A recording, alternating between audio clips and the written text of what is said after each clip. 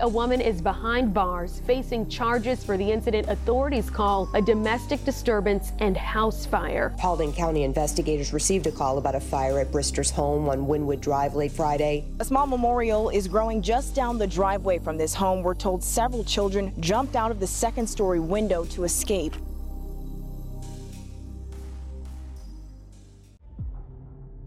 Today's story takes place in Georgia, a state in the southernmost region of the United States that's bordered by the Atlantic Ocean. Georgia is known for its peaches and its southern hospitality, but unfortunately, this case isn't about southern charm or sweet tea. On Friday, June 24th, 2022, at 9:19 p.m., authorities were called to a home at 776 Woodwind Drive in Rockmart, Georgia, which is a town about 50 miles northwest of Atlanta. The call was made after a neighbor in the Sunset Mountains subdivision called 911 to report a domestic disturbance, as well as the fact that the suburban two-story home was engulfed in flames. Inside, 40-year-old mother Darlene Nicole Brister was alone with her 7 kids, ages 9 months old to 16 years old. Darlene's husband, Ricky, had just returned home from an out-of-state trip as the scene unfolded and immediately jumped out of his car, yelling for his family. Losing one's home, belongings, and possible pets to a house fire is always unbelievably tragic. But this wasn't a normal house fire caused by faulty wiring, improperly disposed smoking materials, or even a cooking mishap. This was an arson.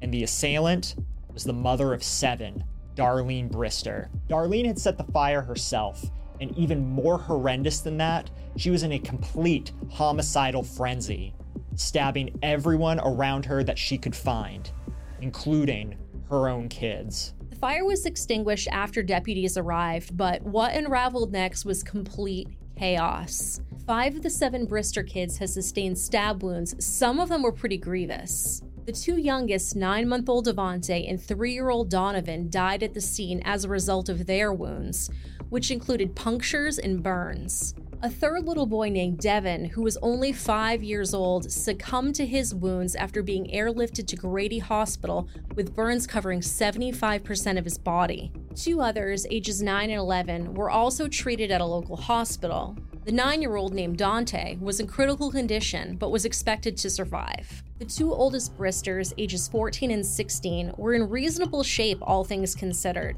The 2 actually escaped the melee by jumping out of a second-story window. Some news sources have claimed that the 11-year-old escaped from the window as well, and others at the scene claim that they injured their ankles when they jumped. It should be noted that the 11, 14, and 16-year-olds' names were not made public. According to neighbor Willie Hayes, quote, "I walked out the door and could see the fire in the house. They bring the kids out dead, and she's still alive, unhurt, hiding in the house.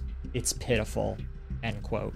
Darlene Brister was located on the property and arrested soon after. She was booked into the Paulding County Detention Center on 2 counts of malice homicide, a charge unique to the Georgia criminal justice system. Title 16, Chapter 5, Article 1 of the 2020 Georgia Code defines this as, quote, "Express malice is that deliberate intention unlawfully to take the life of another human being, which is manifested by external circumstances capable of proof. Malice shall be implied where no considerable provocation appears and where all the circumstances of the killing show an abandoned and malignant heart," end quote.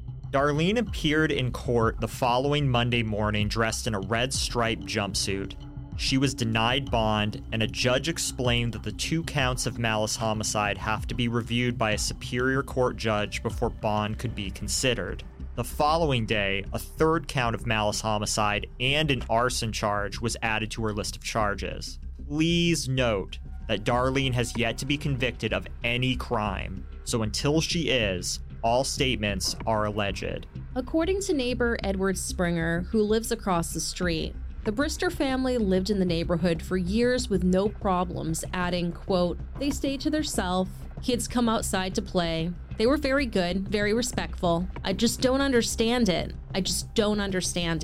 end quote. Darlene herself was described as quiet and pleasant, and many of her neighbors were in shock and disbelief that something so horrific could have occurred in their quiet corner of the Peach State. A GoFundMe was started in order to assist the Brister family with funeral expenses, as well as living expenses and basic necessities. As of the time of this recording, the family was rendered homeless due to the fire, and they were living out of a hotel. The fundraiser raised $9,111 before it stopped receiving donations. A second raised $1,075. On July 16th, a benefit ride sponsored by the 101 Backwood Riders United was held for the Brister family, which included fish plates that were on sale to the general public. When it comes to cases of a mother killing her kids, the question we are most frequently asked is if mental health is a factor, specifically that of postpartum psychosis. Postpartum psychosis is rare, and for the majority of cases, an episode tends to take place within days to weeks after birth. Now, Darlene's youngest was 9 months old, and while this would put her outside of the typical time frame for postpartum psychosis, there are documented cases where it had taken place by this time. As this case progresses, hopefully we will have more details on why this happened. Now, it's incredibly difficult to try and understand why a mother with so many kids would one day decide to allegedly set her house on fire and attempt to kill them all. Let us know in the comment section below what you think happened here, as well as possible factors that could be at play. In front of the family's home, which had been sectioned off with yellow police tape and gutted by the fire, a small makeshift memorial of stuffed animals, flowers, and candles was assembled by neighbors and passersby. Ricky Brister is still trying to process the loss and the actions of his wife of 17 years. The bereaved father explained that his wife had been struggling with her mental health and that they were in the process of trying to get her professional help. He went on to state, quote, "I want people to know that Ricky Brister is a Christian and he loves his wife. There is no hate toward her. I'm definitely hurt by what she did, but I still have to move forward," end quote. When asked if he could forgive his wife, Ricky stated, quote, "She was forgiven already. She was already forgiven. I want people to love people like Christ loved the church and forgive them, have an open heart and compassion." He continued, quote, "I am a Christian man, and I have Christian values. My message is a message of compassion for everybody. There's nothing else that's going to help us get past this," end quote.